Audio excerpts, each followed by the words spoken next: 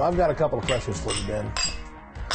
I'm sure that everybody at this panel, on this table, the crew, Marina, Tony, back there somewhere, everyone would agree, including you, that for this sailboat thing to happen, you got to truly believe it's possible, right? Like truly believe. Not like say the words. Not even to have faith that it will happen, but to know at your core, without any equivocation, it can happen. So I want to ask you a couple of questions. What was it like growing up for you in Arizona? It was rough. It was Yeah. rough. You know, separated families and, Mom and dad trailer divorced? parks and Trailer parks? yeah. So talk to me about your dad a little bit.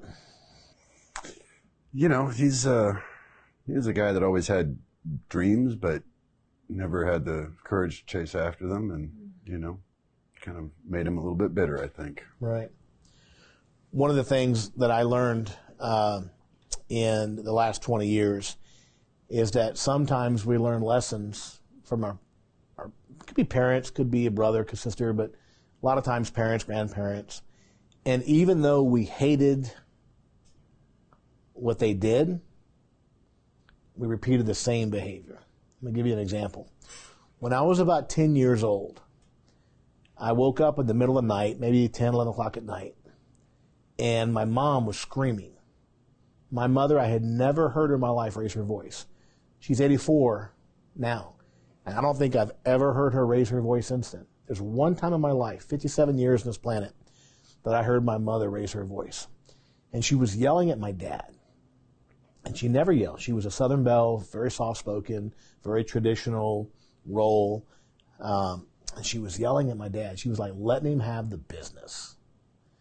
I don't know what they were fighting about. My dad wouldn't say nothing, but I just heard my mom going off on him. And at some point in the conversation, I heard my mom say the name Ruby. I don't know who Ruby was. I was 10 years old. What I remember is that shortly thereafter, she packed up me and my brothers and sisters in a car, and we drove across the state to my grandparents. Now, over the ensuing years, my parents stayed together for years after this, but I was about 14. I had two older brothers, and eventually I learned who Ruby was. Ruby was somebody my dad was seeing on the side. It's my dad's girlfriend.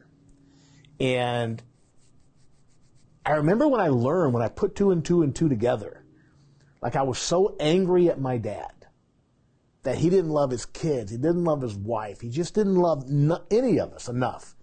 I was so mad that he was running around with this Ruby and completely betrayed his family. I hated it. Now, when I figured this out, I was about 14. When you're 14 years old, even though when you figure it out, you don't confront your father because your father is your father. Yeah. Even if he's a total jerk, a total loser, doesn't matter. He's your father. And so I never said anything to my father for many, many years until one day when I was 21 years old. And I decided to confront my father about Ruby at the place where you solve all family problems, at a wedding where everyone's drunk. This is drinking. We're all drunk. Amen to that. Cheers. This is where you solve. This is where you solve family problems.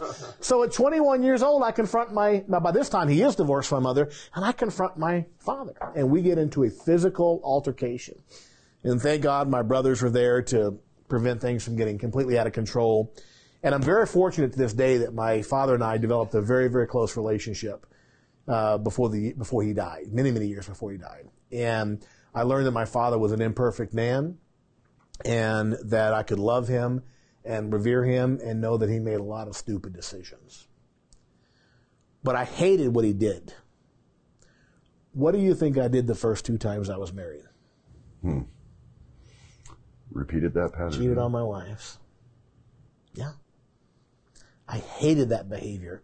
I despised it. It broke my will at points, and yet I did the exact same thing. That's the power of what we call a limiting belief, right? Junk in the trunk. That even though we don't like it. So I want to just say this to you.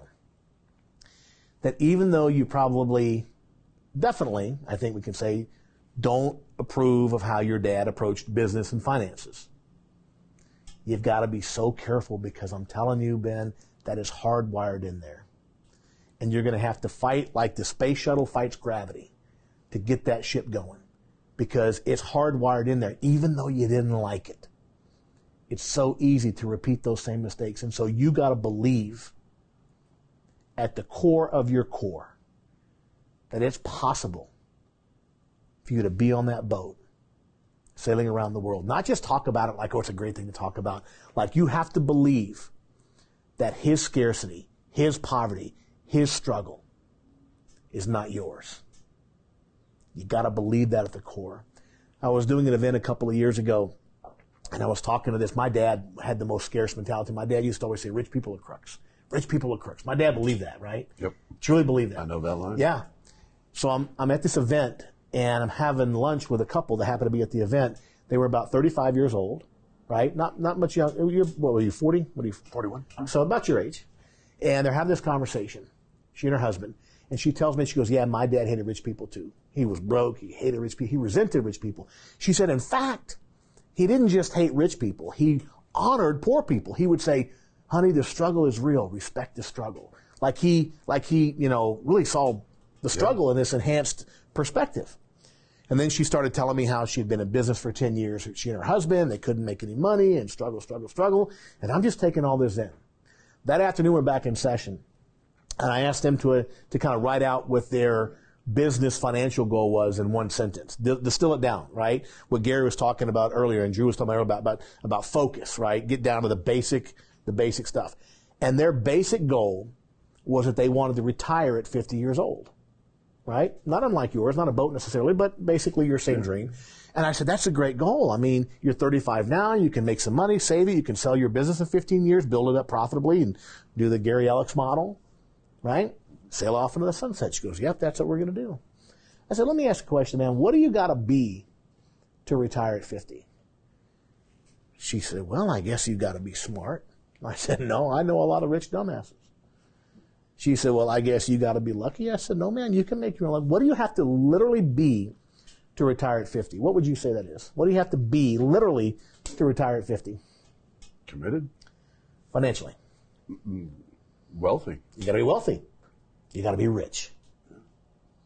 And she said, you got to be rich. I said, yes, man, you got to be rich. And she turns to her husband and she says, honey, we're going to be rich. She turns to me, we're going to be rich. She turns to me, we're going to be rich. She just loved the sound of it. And then I had to ask her the obvious question. I said, so now you want to become the thing your father hated the most? A rich person? I thought you told me you wanted to make your father proud. Seems to me you've been making him proud, what with being broken all the last 10 years. And the realization, inside here was this core belief, rich people are crooks, I want to make dad proud, the struggle is real. Out here, she's a bright woman, her husband was hardworking, they were willing to do the work, just like you are. What they didn't have was the core belief that it was possible. They had this internal conflict. So I want you to make sure that you truly believe that that boat is real, that that financial freedom is real, and that you and your girl are on that boat with the wind in your hair, metaphorically, and the sails out wide, and you're going out to see G-Man and the Caymans. You got to believe it, my friend. No bull. No, like it sounds good, but like believe it at your core is possible. This is a scary level of on point right there. Yeah. Yeah. I'm telling you, I had no clue as to where the hell you were going for the longest time there. Wow. And, but you got there, my friend. And the one biggest thing I took away from that to distill it down was focus on the thing that you want, not the thing that you don't want. Right? Well, I don't want to be my parents. I don't want to be my mother, my father. I don't want to live that life. Oh, I want to do better for my kids. This is our generation, right? I don't care, how old you are. And this group, all of us in this room have heard, I want my kids to have it easier than I did. All right. For all of us in this room and everybody watching, right? You didn't turn out that bad, right? You're okay. You didn't have it that hard. Your parents didn't treat you like crap for most of the audience, right? So get over that stuff. Get over your past story. Focus on what it is that you want and go after it with the intention and intensity that it deserves. That's what I took away from that. Don't focus on what you don't want, right? Don't play not to lose. Play to frickin' win. Okay, the one thing I know about this guy, because I keep hearing him always talk about Ohio State. I'm sick of it because Maryland sucks, right? Well, you're named after a turtle. We're not going to be the fastest guys in the field this week to avoid the loss. We got COVID. We took it. Maryland took COVID this week. COVID-19. We didn't want to lose. But I think what we all know is just this man at every level of his life. I mean, that's why he's a great friend and great businessman and a great example of just everything that I think a lot of us all aspire to be, and everybody at EJA, bought into, is he plays to win at every frickin' level. Mm-hmm. He goes all in. I mean, he doesn't know anything else, right? We were talking about it last night. I mean, his former coach, at Urban Meyer at Ohio State, put the foot on the throttle and crush the life out of them. Okay? Stop us. You don't like the fact that we're running up the score. We're not running up the score. We're playing the game the way we know how to play the game. The same way that Nick Saban plays the game. Right? I'm not going to breed mediocrity into it. We're going to play to a level of excellence. I'm not going to accept your level of mediocrity that you think I should have. Right? Play to win. And that's how he does it. Right? Stop it. His new coach has a different philosophy, which might give Maryland a chance the next time we actually face each other. So play to win. Go after what it is that you want. That's what I took away from what It'd be nice to think that both Maryland and Ohio State could be like LSU and be national champions. It'd be really nice to think. Gary, it's a joke. It's a joke, Gary. Oh, the 8-time national champions? Dan, we got two. We got two. Hey, I'm going to wrap this up. Go ahead. Can I borrow your mic? Yes, you may. Where'd you get your quarterback from? Oh, that guy's been the Burrows, man. What a blessing he was, right? Yeah. Okay. Cowboy fan. Point made. They all came from somewhere. Yeah. Last one to win a Super Bowl would be the Eagles. All right, just saying. That's true. And what did they do with Nick Foles after that, by the way? I'm going to give away my Super Bowl quarterback. Cowboys. Don't get me started. Okay. Cowboys. Yeah, 6 centuries ago. Still got 6 trophies, baby. Oh, man, Troy Aikman is so good in his day, and those guys were amazing. Hey, I'm going to wrap this discussion up. You're next. Right? Here on Dr. Phil Hour.